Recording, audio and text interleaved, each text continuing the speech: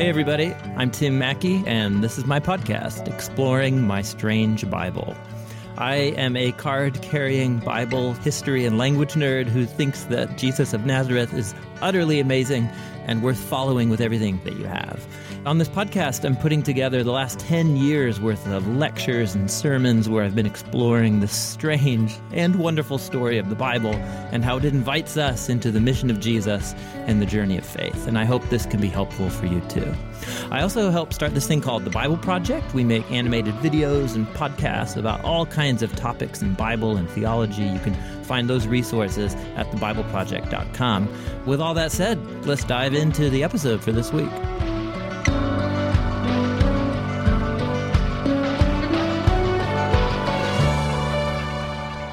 All right. Well, this is going to be the third part of a series we're doing exploring the New Testament letter to the Hebrews. These were lectures and teachings I gave a number of years ago at Door of Hope Church when I served as a pastor there.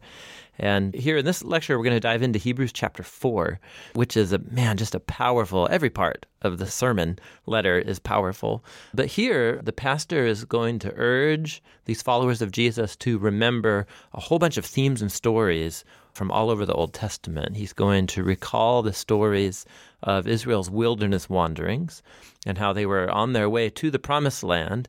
But then he links the life that God wanted to give his people in the Promised Land. He links it with the theme of Sabbath rest from Genesis chapter 1. And then he weaves all of that to pack this pastoral challenge to his audience about how faith is the way to enter into the promised rest that God wants to give his people. And faith for this pastor doesn't mean you do nothing, you sit back and do nothing, but rather it means this kind of active, loyal trust that informs all of your behavior as you trust in God to do for us what we can never do for ourselves. This is a very powerful theological theme. You can watch him doing these cool tracing theological themes all over the Old Testament, but then running it through the story of Jesus and challenging the people of his day in the first century, and it's still a challenge to us here in the 21st century. So Hebrews 4, this is awesome. Let's dive in and learn together.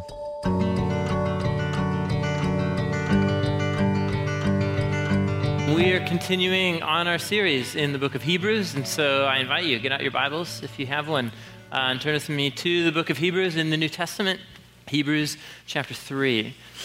As the months now begin to go by that we're diving into the book of Hebrews, and we're like, well, was there ever a time when we weren't in Hebrews or whatever? So that's coming at some point eventually, and so it's okay. So we need to just remind ourselves of what's going on here from time to time. So we're exploring this book in the New Testament, one, because it's awesome, but two, because it's not just a letter. You might have a letter to the Hebrews as you open the book of Hebrews, but in fact it's a sermon. It's an early Christian sermon, and it's written by a pastor who is anonymous, you'll recall. It doesn't say anywhere in the text who the writer or the preacher is, but he's a pastor of a church, of an early Christian. It was almost certainly a home community, because that's all the early Christians had to gather in was homes. And he had a passionate, urgent message to communicate to them, because he knows these people well. That's reflected in the letter. And he's concerned because this church that he's writing to, and I think also for us here at Door of Hope, just people are all over the map spiritually. And people have been believers for a long time, that he says, but they're not growing, or some people feel stalled out in their faith. Others have been believers for a while, but they're facing persecution, and they're beginning to wonder if all this is really worth it, this whole following Jesus thing. There are people in the church that he's pretty sure maybe think they're believers, but in reality they're not. And so what he does is he turns up the heat as he challenges them to really examine their hearts. But first and foremost, the main thing he does in the book is just talk about Jesus constantly. He just constantly talks about Jesus, exploring the character and the work of Jesus on the cross and in his resurrection. And in so doing, he's just getting in our face. He's challenging us to remember, to pay attention, to focus. That's the big picture of what's going on here. And so last week, Josh, he brought us into chapter 3. Now, just for the sake of time, we had to split chapters 3 and 4 into 2 weeks, like 2 different teachings. But in terms of like content and flow of thought, it's just one big, long flow of thought. So we're kind of jumping in halfway in the middle here. So if you're new or whatever, you weren't here last week, sorry, I'll try and make up for it. But we're just like, it's like watching a sequel movie without ever having seen the first one. You know what I'm saying? So that's kind of what's going on. How you guys doing tonight? Josh, I don't know if you would ever say that. I'm so mystified by the 5 p.m. crew because I know you're engaged, but the room is so chill. So, and I choose to interpret this as chill, not like bored out of your minds. You know what I'm saying? So, because that just helps me like do okay. So, you guys doing okay? You're on board with me? All right. So, there you go. Signs of life. I love it. Okay. Feel free to do that often. You know what I mean? Whenever I go like this or talk to you or whatever, you can laugh. If I make a joke, you can laugh. That's cool. So even if it's not funny, feel free to laugh. So that's okay. We'll talk about that again. So anyhow, Hebrews chapter 3. So last week, Josh brought us into chapter 3, and what the author's doing, again, he's Jewish, his audience is mostly Jewish, and so the way he's going to exalt Jesus and just write this expose on how awesome Jesus of Nazareth is to constantly compare him to people and figures and stories and things in the Old Testament scriptures. So he began in chapter 3 last week by comparing Jesus to whom? What key Old Testament figure? To Moses. So look at the chapter 3, look at verse 5 with me. You remember, he says, now Moses was faithful in all God's house as a servant to testify to the things that were to be spoken later, but Christ is faithful over God's house, not as a servant, but as a son. So it's this exaltation of Jesus over, not that Moses is bad, but that Moses himself and what he said was just pointing forward to what God was going to do in Jesus. Now, in bringing up Moses, this is not random. Nothing's random in the book of Hebrews. He's not just like, oh, I'm going to compare Jesus to who should I do now? Oh, Moses, sure, why not? And he just kind of trots him out. That's not what's happening here. When he brings Moses onto the stage to compare him with Jesus, this fits in with his larger plan of going through the story of the Old Testament scriptures and showing how every part, every person, every story in its own way pointed forward. And so when he says Moses, you're just supposed to have a whole storyline in your head of like, oh yeah, Moses, he's this guy, and here's what he did, and it kind of here's the whole story connected to Moses. Most of us, for better or worse, we don't have that story in our heads because we didn't grow up immersed in the scriptures the way the audience and the author did. So Moses, the whole story connected to Moses. And I think, at least for our purposes here in reading these chapters, we can kind of summarize the big picture. I've done it for us on the screen here. So Moses, the big thing he's connected to is the story of the Exodus, right? So Israelites are suffering in slavery. He's the little baby born, miraculously delivered and saved, his life and so on. And he becomes this great deliverer. And through his agency, through his hands, through his prayers and his leadership, God accomplishes this great act of salvation, right? Leading the Exodus, leading the Israelites out of slavery in Egypt. After the Passover night, right, the Passover lamb is slain, the people are spared from the justice that he brings on Egypt. They go out into the wilderness, and the wilderness is a time of testing for the people. This is summarizing the storyline of the first 5 books of the Bible. Wilderness is a very testing time for the Israelites. After the time of wilderness, Joshua takes leadership, and he brings the people to rest in the promised land. Now, let me ask you a question. You may or may not know this if you've read through these parts of the Bible before, but was the time in the wilderness, was this happy, rosy, flowery memories as the people look back on the wilderness? No, this was a very dark, dark time in Israel's story. And it happens in a number of different ways, but the main story the author has in his mind and wants you to have in the forefront of your mind is that Moses was the one who led the people through the time of rebellion in the wilderness. So the people were in the wilderness. The whole goal was to get them into the promised land. And so they send out spies. How many spies did they send? So you might know this. There's 12 spies, one for each of the tribes of Israel. And so the spies go into the land of Canaan. And so they kind of check out the land or whatever. Okay, here's who's living here. I guess this is what God's going to have to do. And so they come back to the people, and they say, what do they say? What do 10 out of the 12 say? They say, like, we're done for. Like, we're going to get eaten alive. Literally, they say we're going to be like little grasshoppers, little bugs who are going to get stepped on and eaten if we try and go into the land. The people who are in the land are powerful. They're strong. They're going to crush us. And then they rebel against Moses, right? They're like, why did you bring us out of Egypt, right? They start saying, we want to go back to Egypt. They want to replace Moses. What do you think you're doing, leading us out here into the wilderness and so on? It's a great act of rebellion in the wilderness. And so here's what happens in the story. Then God says, essentially, to the people, he says, all right, you don't believe in my promises.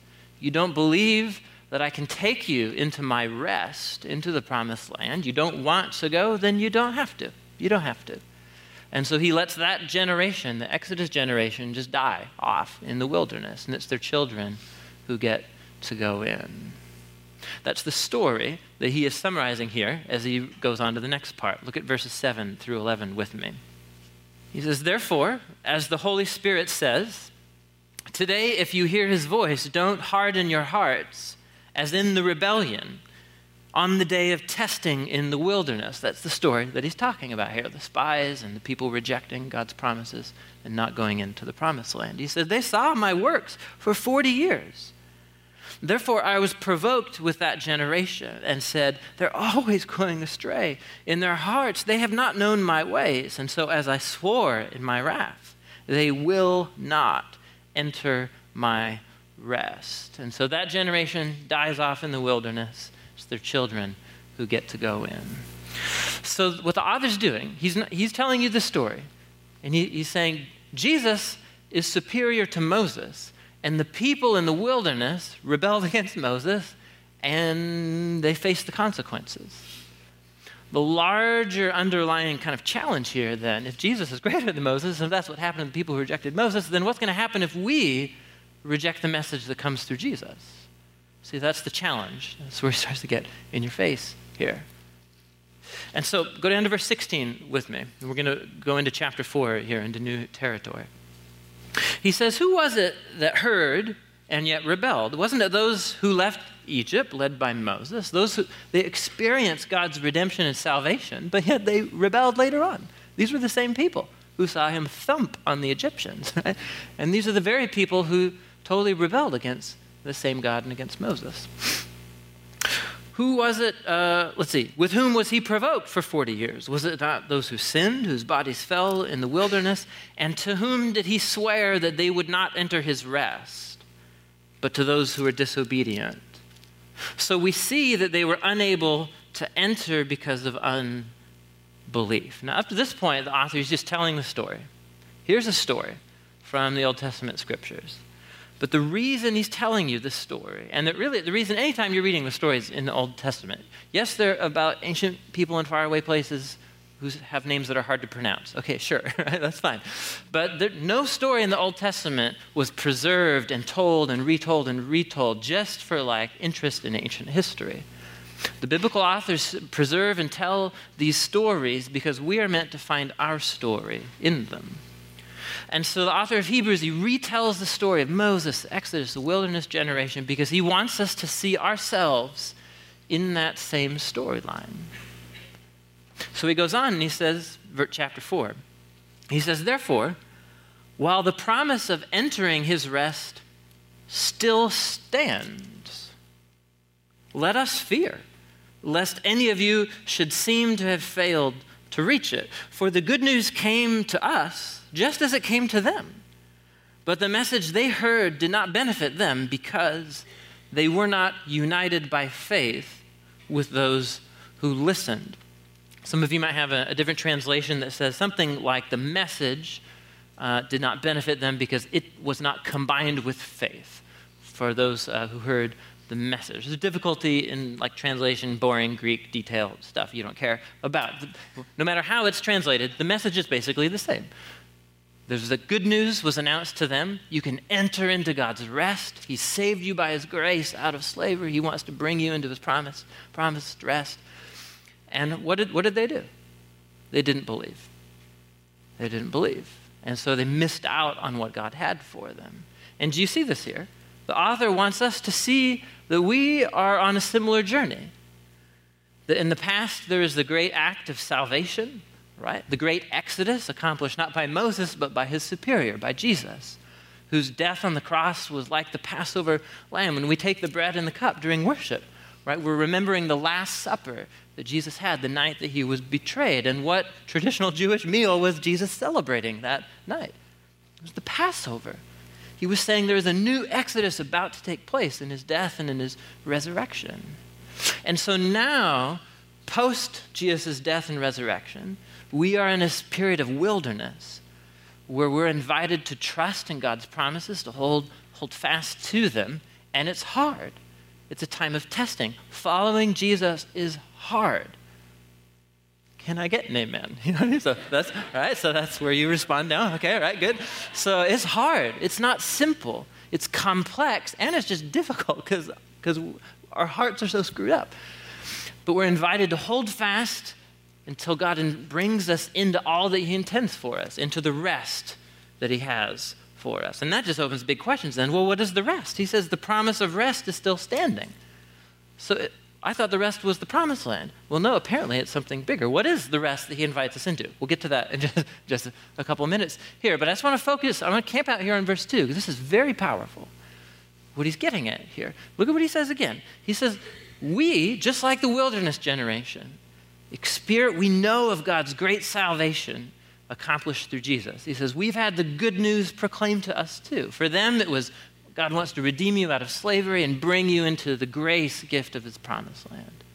For us who are listening to the word through Jesus, it's this great act of salvation where Jesus, he came and announced that God's kingdom has come among us to set things right, to put all things right that we have done wrong. He absorbs into himself the pain and the evil and the guilt, just of all the mess that we make with our lives. He takes the hit for us. And he lets it do it worse to him. It takes him to the grave. But in the resurrection of Jesus, he shows that his passion and his love for broken, messed up, sinful people like us is stronger than our sin. It's stronger than death. And so he offers us, in his resurrection, he offers us life and grace in the present and in the time to come. We've had the good news announced to us. But look what he says right here. He says the message, it was no use. The message didn't benefit them because it wasn't combined with faith or with belief. And so before we get to exploring the whole rest of it, I think we just actually need to camp out here, because he wants us to see our own hearts reflected in the story of that wilderness generation. We have fickle hearts. And belief is actually a much more involved thing than we tend to think it is. To simply sit among the community of God's people and to hear the message, that should not for 1 second trick any of us into thinking that we actually believe it. It just means that we hear it. It doesn't mean you believe it. And so how do you know whether you believe it? That's the question he wants you to get asking. And you know whether you believe it, how? How? Well, they show by their actions that they didn't believe, and just flip that coin over. Then how do you show that you believe? Through your actions.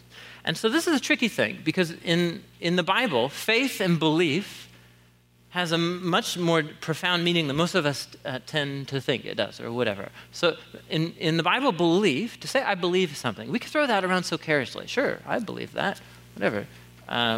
The Cubs are going to win the World Series one day. Oh, I believe that, or whatever. I don't know. So I'm not a baseball fan, but apparently it's been 100 years or something like that. I don't know. So we might throw this around, whatever.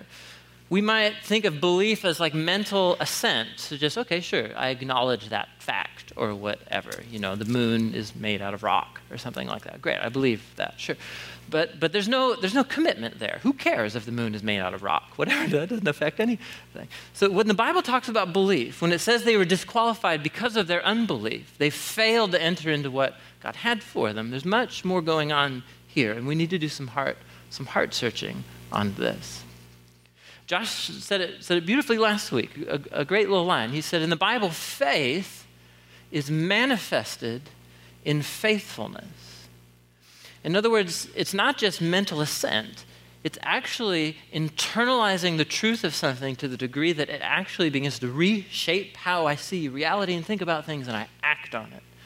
Belief and faith is about action that shows that I've truly internalized and believed it. I've been helped here by an author I've just found really helpful. His name's Michael Novak.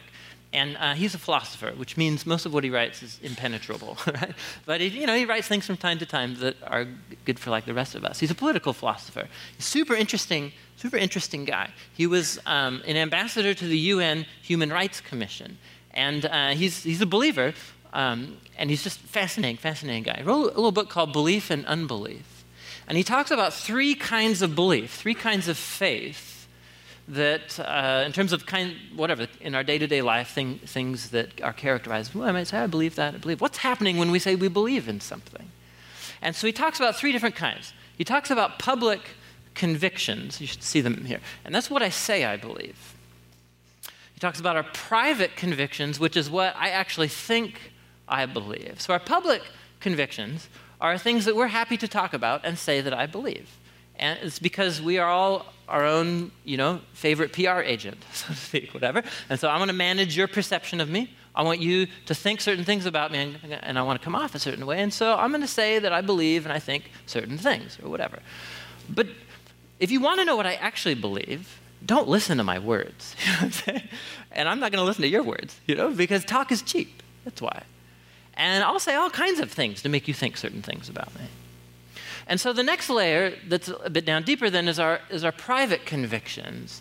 And even these are unreliable, Novak says, because we like to think about ourselves much more highly than is really true. You know what I'm saying? So I might like to think that I truly believe it's good to be more generous to others, even sacrifice even when it hurts or whatever. Oh, that's such a noble thing to believe. I believe that, of course I do, But then circumstances arise where that belief is tested, and then you find out that your private beliefs are even unreliable because you find yourself being stingy and selfish and not wanting to give away your stuff or your resources.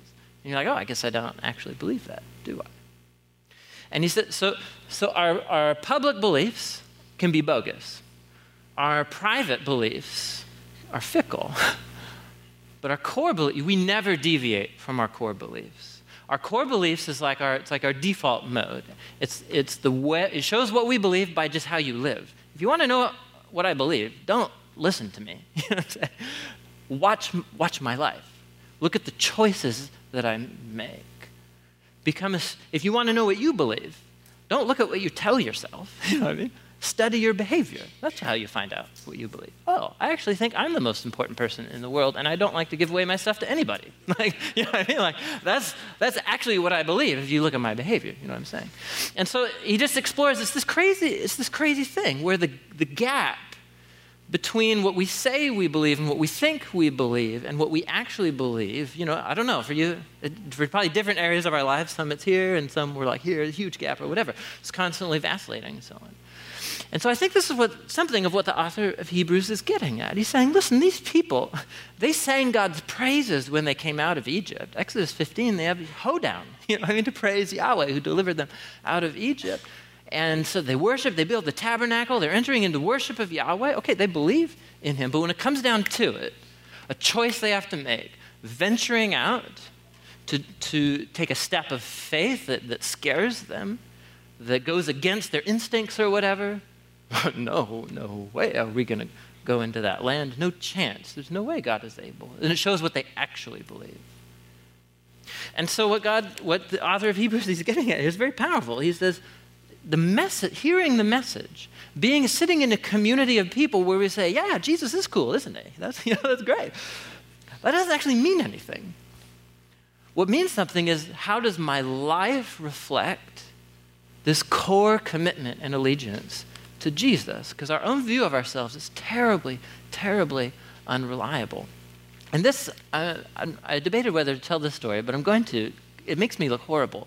But I think it's good, because it's precisely the kind of thing that we do with what the author of Hebrews is saying here. We are in a community of those who believe, and we say we believe certain things, but in reality our core convictions are very different. So one of the things that I noticed after moving back to Portland, so I was gone almost 10 years, and I grew up here in Southeast, and so we're living in kind of Upper Division, and I was just so pleasantly surprised, living in East Portland here, to find how pedestrian-friendly the streets are. Anybody? Like, just people stop for you. Has this been your experience? People stop for you when you go out in the street. It's unbelievable. So, and I don't remember this from growing up. It's just really uncanny. And so, you just, whatever, it doesn't need to be a crosswalk even. You just kind of you're looking out here and you make it clear that you're looking across, and the cars just stop. It's just unbelievable. And so I was like, great, what a wonderful town where people do this for you. So after just being here a few weeks, I invited I had a friend up here, he was from California. So I was telling him about this. I was like, this city's so great, this part of town, people stop for you, I love this. And he was like, really? So we were testing it out. We were out on Upper Hawthorne. And so we were just walking, and he just kind of makes a little turn in the middle of Upper Hawthorne, his cars are going, and he just takes 2 steps out. He was not crossing the street. He just wanted to see. And so he just gets out in the street, and what happens? Like, lo and behold, the cars stop for him. And I was just like, this is the coolest city ever. I love this. I love being a part of a community that does this and so on. Okay, wait, so the punchline's coming. So 2 weeks ago, my wife and I are driving to somewhere, and so we're on 7th, between 7th Division and Hawthorne. You know that stretch down there? It's kind of a wide street. It's 4 lanes, so 2 lanes each direction and a center lane. Right? But it's not a very busy part. If you've ever driven that strip there, it's just not a big thoroughfare. And so it's like the evening, and we're driving, and I'm the only car right now on this stretch between Hawthorne and Division, and there's 1 pedestrian, right? And he's about 2 blocks off. And so he starts walking into the street. And by my mental timing, if he were to walk, and even walk a little faster, if he sees a little car coming, he'd be totally fine. But here's what happened. This guy had a swagger. So he had a swagger, and he saw me coming. He knew I was coming. And so I could just tell, he's a young guy, whatever, and he was just started slow, almost walking leisurely as he got directly in front of me to purposefully be there when I reached him. You know what I'm saying? And so in that moment, I just see this guy, and he's just looking right at me, just like, you know what I mean, as he walks in front of my car. And so it just kind of, I don't know, it flipped something in me. I was like, this punk, whatever, come on. He can totally hurry up and go across the street. He just needs to hurry up a little bit. And so I maintain my speed. I don't even give any sign of slowing down. I'm so sorry. I feel like such a failure. And so it eventually became clear that I had to slow down or else something bad was going to happen. So I did. It wasn't dangerous or anything, but it was clearly a showdown, and so I just gave it to him. And so I come right up to him, whatever. I'm kind of slow and come right up to him, and he just starts laying into me. This is like he's a young guy calling me every name in the book. Don't you know what city you were in? It was this horribly, horribly unpleasant experience. And so, whatever, I kind of go around and we go on. And so my wife, God bless her, she was just like, why did you do that? Like, why? What was inside of you? And I was like, I don't know. Could you see the swagger? You was just like so annoying. and then came this line, right? Here's why I'm telling the story. Then came this line. And then she said, weren't you just the other day talking to Brian and telling me about how much you love how pedestrian friendly this part of town is? And what do I have to say in that moment? I don't have anything to say. I'm totally caught. I love to talk and publicly proclaim what a pedestrian-friendly this part of town. I even like to think that I believe that this is a pedestrian-friendly part of town. But do I actually believe it before that night? So no, my actions betray my false faith. That's the thing. And I was just caught red-handed. So now I'm trying. I'm working on that one. You know what I mean? But so you guys, we all have our own version of this. You know what I'm saying? I like to say and make people think, oh, what a wonderful, so pedestrian friendly. Oh, yes, I believe in Jesus. Or yes, whatever. You even begin to believe yourself that you believe and are committed to certain things. But when you actually study your behavior, you don't believe it at all. And neither do I. And so this is what the author's inviting us into. He's saying these people had a public experience of God's grace, of his salvation. They proclaimed his praises in the wilderness. Do they actually believe? When it comes down to it, there's a moment they have to make a decision? No, they don't. They don't. And because their actions betray their false faith, they miss out on everything God has for them.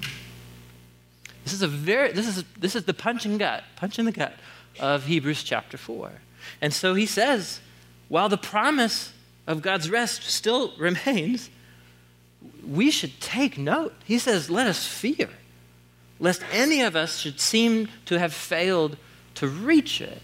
Now, he's not talking about somehow like pulling up your moral bootstraps and earning your salvation or something like that. He's saying God has accomplished our salvation. What's your response going to be? Is it a response of faith and not just this mental assent, like let's get around and like just, hey, we all believe it. When it comes to it, are you really grasping on to God's grace that's been revealed to you in Jesus? Are you holding on to it? You're purposing to be faithful to show that I have faith. That's the challenge. It's the challenge. And if my false faith is exposed, what do I miss out on? What are the stakes?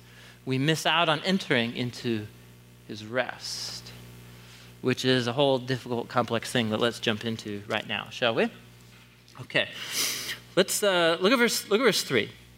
He says, we who believe, we who have faith, and by here, I think he means biblical faith is when my private, my public, and my core convictions are all aligned, where there's no gap, where they're all aligned. He says, we who believe enter into that rest. As he said, and here quotes Psalm 95 again, as I swore in my wrath, they who did not believe will not enter my rest. What is the rest? And what does it mean that by unbelief I'm going to miss out on God's rest that he has for me? So rest. So the rest was a very common image in the Old Testament scriptures to refer to the land, the rest in the promised land. So I talked about this a little earlier. Here's one passage here, just in Deuteronomy chapter 12, that kind of makes it clear. This is Moses talking to the people. And he says, you have not yet come to the rest and to the inheritance that the Lord your God is giving you. But when you go over the Jordan, and when you live in the land that the Lord your God is giving you to inherit, he will give you rest from all your enemies around, so that you live in safety. So rest originally refers to the land of Canaan, modern-day Israel, Palestine. So if we want to enter into God's rest, we all need to buy plane tickets, apparently, right? So, and go there, right? So no, obviously not. Obviously not. There's something much deeper here, much more profound. Look at what he says here. Whose rest were the Israelites invited to enter into? What does he say here? They shall not enter into what?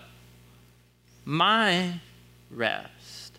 Now, the rest of this passage is going to turn into an exploration. What does it mean that people are invited into God's rest? Has anyone maybe ever read another passage in the Bible about God resting before? That's what he's doing. Everything's intentional. Not a sentence or word is unintentional. God resting. Anybody. Right, the Genesis chapter 1. So he says, as I swore in my wrath, they shall not enter my rest. Although his works were finished from the foundation of the world. In other words, God's rest was accomplished long before the people ever went through the wilderness and into the promised land. What is my rest? What is going on here? Verse 4, for he has spoken somewhere about the seventh day in this way. This is what I like about the book of Hebrews. So he just assumes you know what passage he's talking about. So he just says, somewhere. And it's like, where is that somewhere? The first chapter of the Bible. Okay, sure, right, that's somewhere. So he said somewhere about the seventh day, and then quote from Genesis chapter 1, and God rested on the seventh day from all of his works. So the psalm itself, the poet in Psalm 95 is giving us a hint here that the promised land wasn't the ultimate thing that people were invited into. It's a picture. What they were actually invited to is to experience God's own rest. And where do we find out about God's own rest? Well, the first chapter of the Bible. So what does it mean that God rests? And here we get invited into Genesis chapter 1, which is just a whole teaching and world of awesomeness, but we don't have any time for it. Right? So Genesis chapter 1 depicts, it's an ancient Israelite cosmology. It's a world origins story. And in particular, ancient world origins stories were focused on the who and on the why of why this world is the way that it is. And so God is depicted as this royal architect laying out his plans. And particularly the creation is depicted as this cosmic temple where his presence fills the creation, and these image-bearing creatures, these humans, serve and worship him. They're like priests and so on. It's a very cool way that the chapter is set up. And it's the 7-day framework or whatever. And there's just a can of worms here that I'm not going to open for you. Okay, but whatever's happening with the 7 days, it's this framework, right? That God he produces these patterns and laws and functioning processes of creation, and then in the second 3 days, he fills those processes and places with inhabitants and birds and creatures and so on. It's just amazing depiction. And then so he's worked for 6 days. And there's something very curious about each of the 6 days in Genesis chapter 1. Each one concludes with a little notice, a little mark. It says there's evening and there was morning the first day. Evening, there was morning the second day. Evening, morning the third day. That's how the chapter is structured. But you come to the 7th day, God completes his work, and he's stoked on it. He says it's very good. And he rests from all his work, right, as quoted here, because it was very good. And there's no little notice about the conclusion of the 7th day. And what most people think is happening here is the author has depicted this grand kind of tapestry of all creation as God's cosmic temple. And at the very end of his work, he enjoys it with his rest. He enjoys his work. He rests from his work. And that rest, that divine rest and enjoyment of God's good world, did not end. It's ongoing. To live in God's good world is to live in a world where God is at rest and inviting us into his rest. It seems to be what's happening here in Genesis 1 and what the author is locking onto. God's rest was available long before the promised land ever came onto the scene. And that's the rest that God's people are invited into. Let's keep reading here. This is the point that he makes here, verse 6.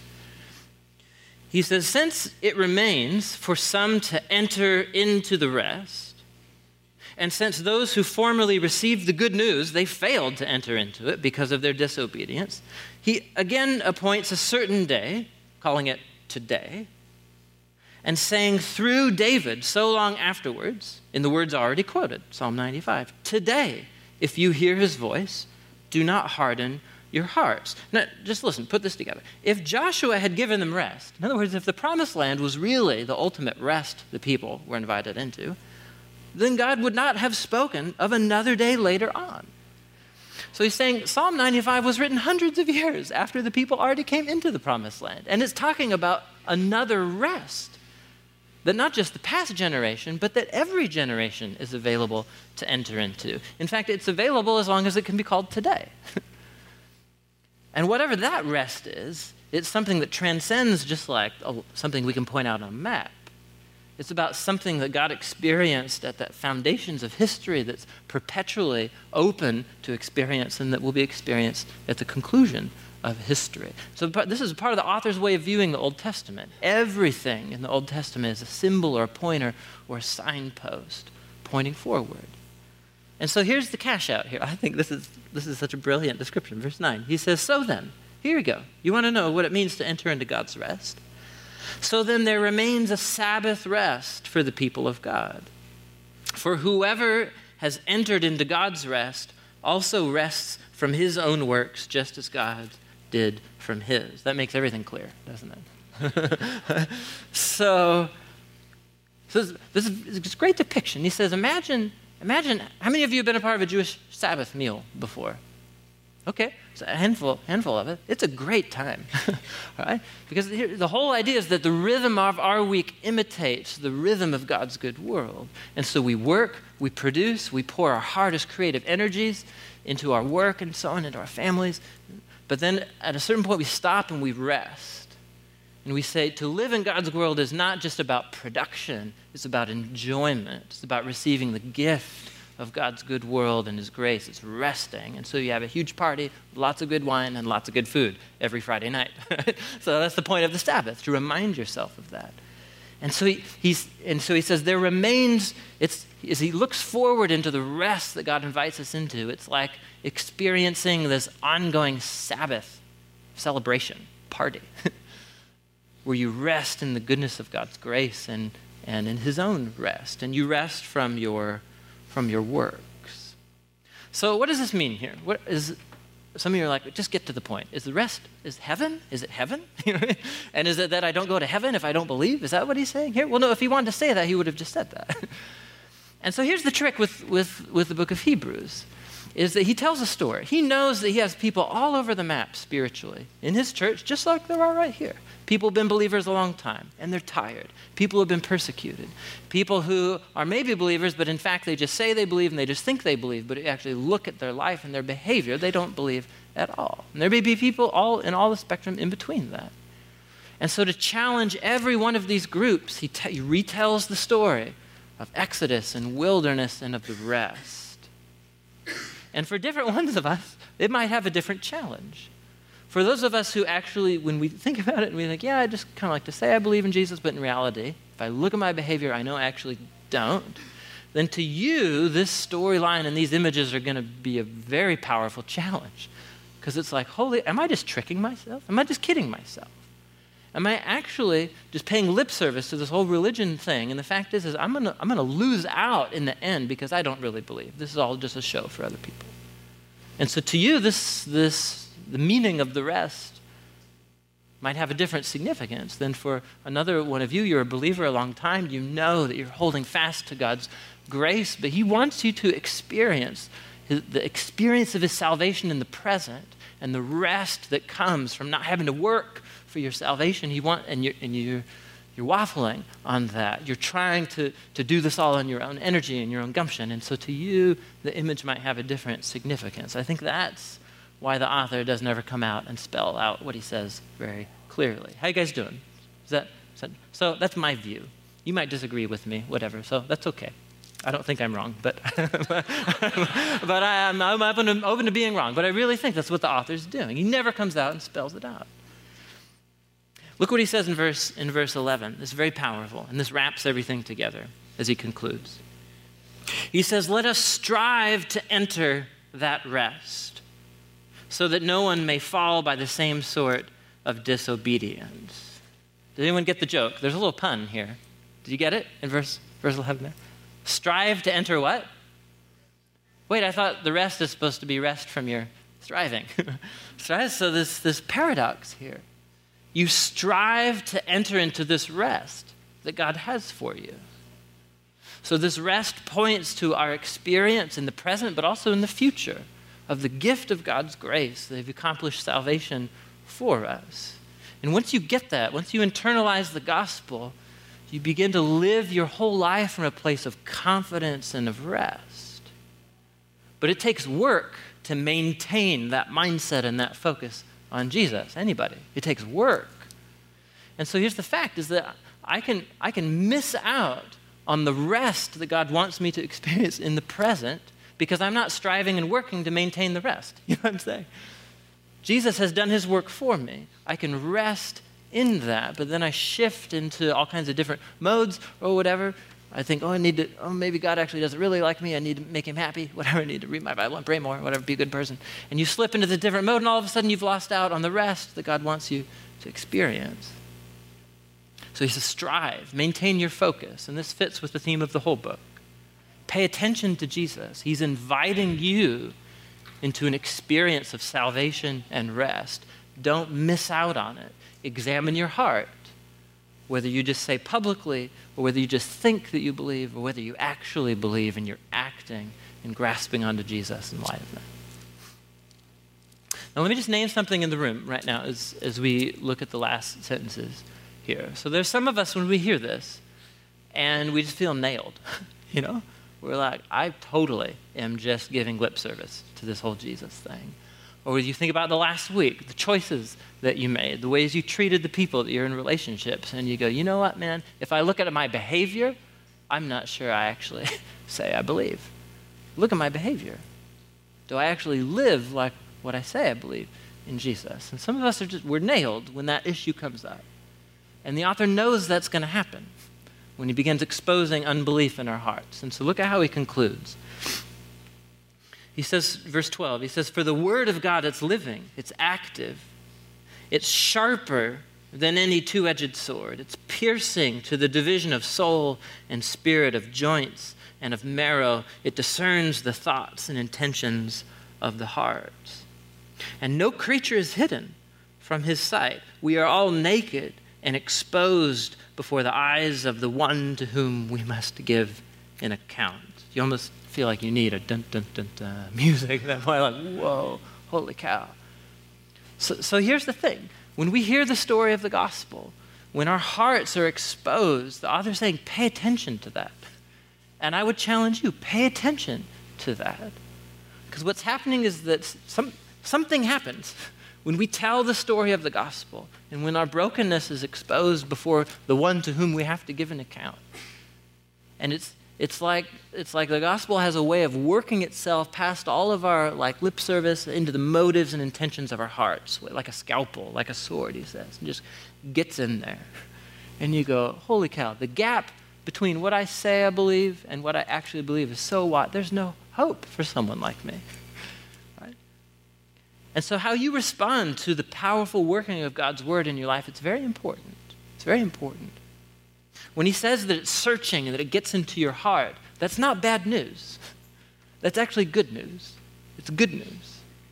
Because when my failure and when my sin and when the huge gap between what I say I believe and what I actually believe, when that's exposed, that's a chance for me to once again have faith in the gospel.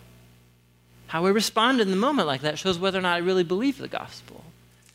And I say, you know what? All I can do amidst the fickleness and the brokenness of my heart is to hold fast to Jesus and what he accomplished for me and to re-enter the rest that I can have that he invites me into because of his love and his grace for me. And so that may be where some of us are at.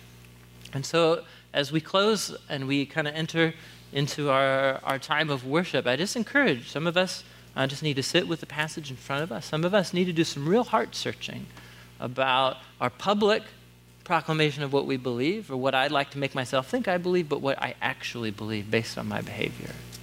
And so some of us need to just have a come to Jesus moment as we enter into worship. Some of us need to remember as we take the bread and the cup to experience the grace of what he accomplished on the cross and in his resurrection for us.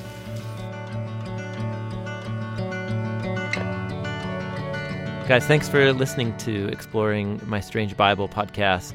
We're going to keep rocking the letter to the Hebrews. There's so much here to learn and so much here to live in the light of. And so hope you have a great day or evening or morning, whatever time of day it is for you. And we'll see you next time.